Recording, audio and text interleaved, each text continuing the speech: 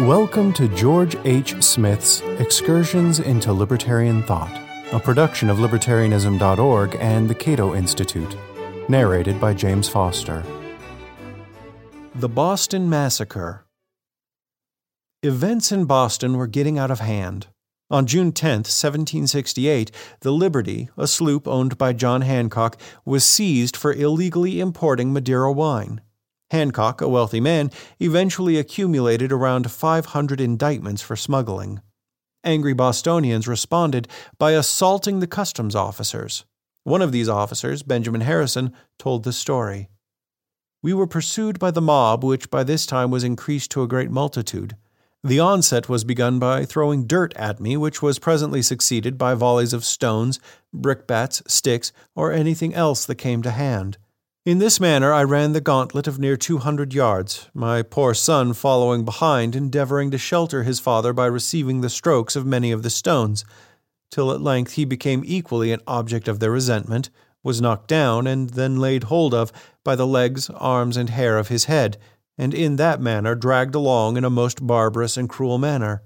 I received a violent blow on the breast, which had like to have brought me to the ground, and I verily believe if I had fallen, I should never have got up again, the people, to all appearance, being determined on blood and murder." This incident convinced Commodore Hood of the Royal Navy that Boston was on the brink of revolt. Hood wrote to his superiors in London, "What has been so often foretold is now come to pass. The good people of Boston seem ready and ripe for open revolt, and nothing, it is imagined, can prevent it but immediate armed force." General Gage, Commander-in-Chief of British forces in America, was of a similar mind.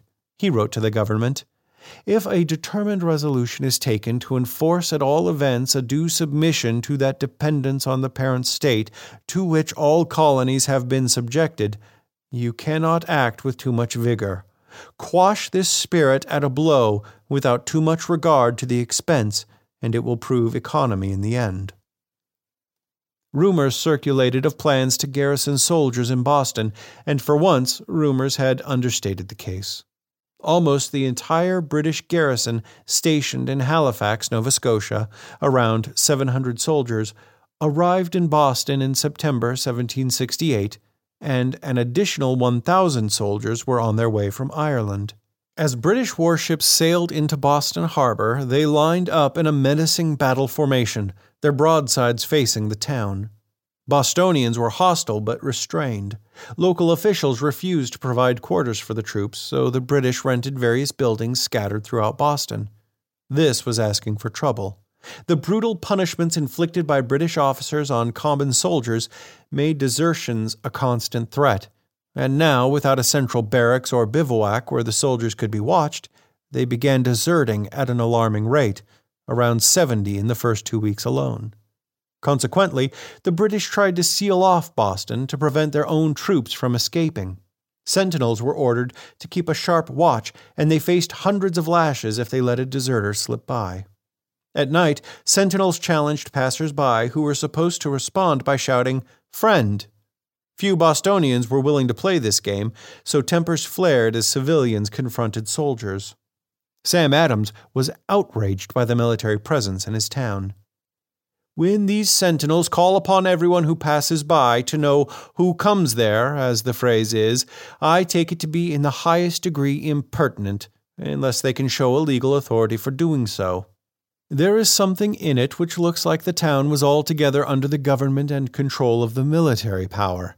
And as long as the inhabitants are fully persuaded that this is not the case at present, and moreover hope and believe that it never will be, it has a natural tendency to irritate the minds of all who have a just sense of honor, and think they have the privilege of walking the streets without being controlled." The civil rights of Bostonians were in jeopardy. Some responded by affirming their right to bear arms in self-defense. One anonymous Bostonian declared, "It is a natural right which the people have reserved to themselves to keep arms for their own defense, and it is to be made use of when the sanctions of society and law are found insufficient to restrain the violence of government." Bostonians were getting touchy, to say the least, but they had reason to cheer on August 1st, 1769, when Governor Bernard sailed for England, never to return. Bostonians were not exactly sorry to see the governor go, as they indicated by posting broadsides with this farewell poem. Go, Bernard, thou minion, to thy country go, for Boston loud proclaims you freedom's foe. Go on, ye pilferer, with all the rage that half-starved spaniels for a bone engage. Go join in concert with the croaking frogs, or howl in chorus with a pack of dogs. With monkeys go and chatter on a stage, or turn a mastiff and each cur engage. Better, do worse, turn panderer, pimp, or slave. Turn highwayman, turn murderer or knave. The military occupation of Boston caused many problems and solved none. By the summer of 1769, this was apparent even to General Gage. The people were as lawless and licentious after the troops arrived as they were before. They were there contrary to the wishes of the council, assembly, magistrates, and people, and seemed only offered to abuse and ruin. 2 regiments were withdrawn from Boston, but 2 remained. Scuffles between soldiers and civilians became more frequent, and tragedy struck on the evening of March 5, 1770. A scuffle escalated and ended in the death of 5 Bostonians. Eyewitnesses gave conflicting accounts of the Boston Massacre, as Americans dramatically called it, but the subsequent trial spoke well for American justice. The British officer in charge, Captain Preston, was defended by John Adams and acquitted by an American jury. Sam Adams, a distant cousin of John Adams, disagreed with the verdict, but he believed there was a more important issue involved. Incidents like the Boston Massacre were bound to occur whenever soldiers were garrisoned with civilians. Bostonians wanted the soldiers out of Boston. Thomas Hutchinson, the acting governor, partially complied. He withdrew one of the 2 remaining regiments to Castle William in Boston Harbor. This wasn't good enough for the Americans, however, so Sam Adams paid a visit to the governor.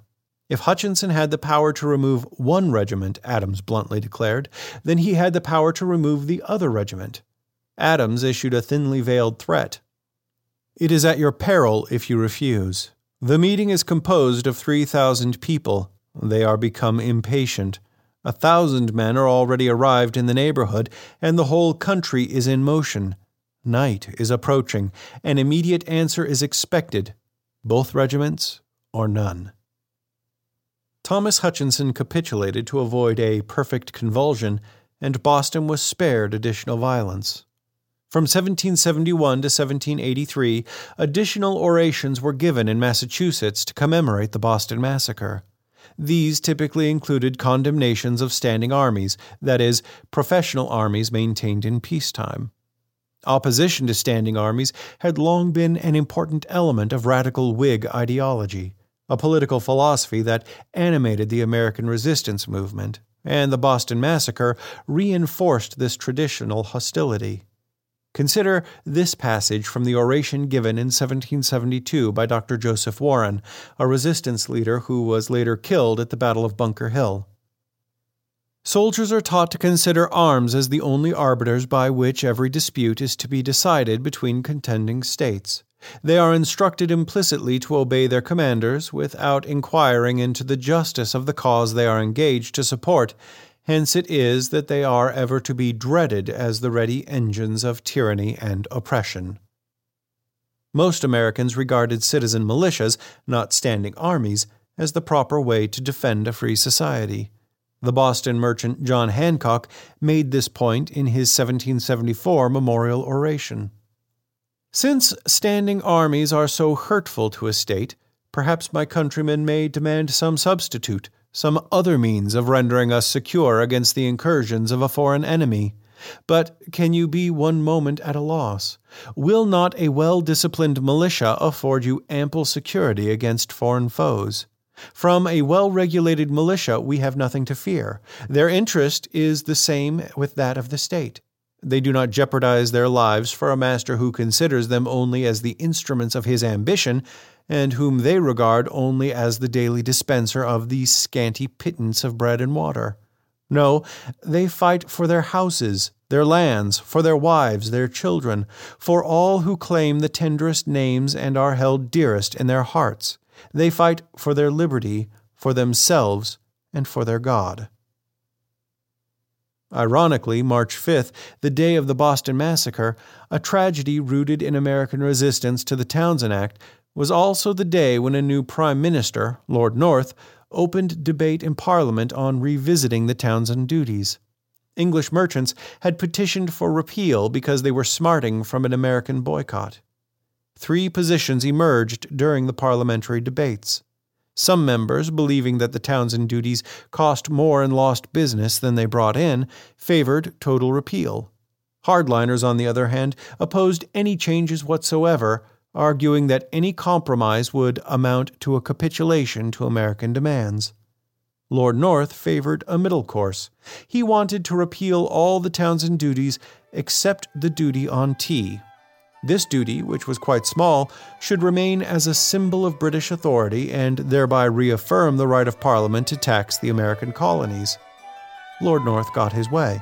On April 12, 1770, the Townshend duties on glass, paper, and paint were rescinded.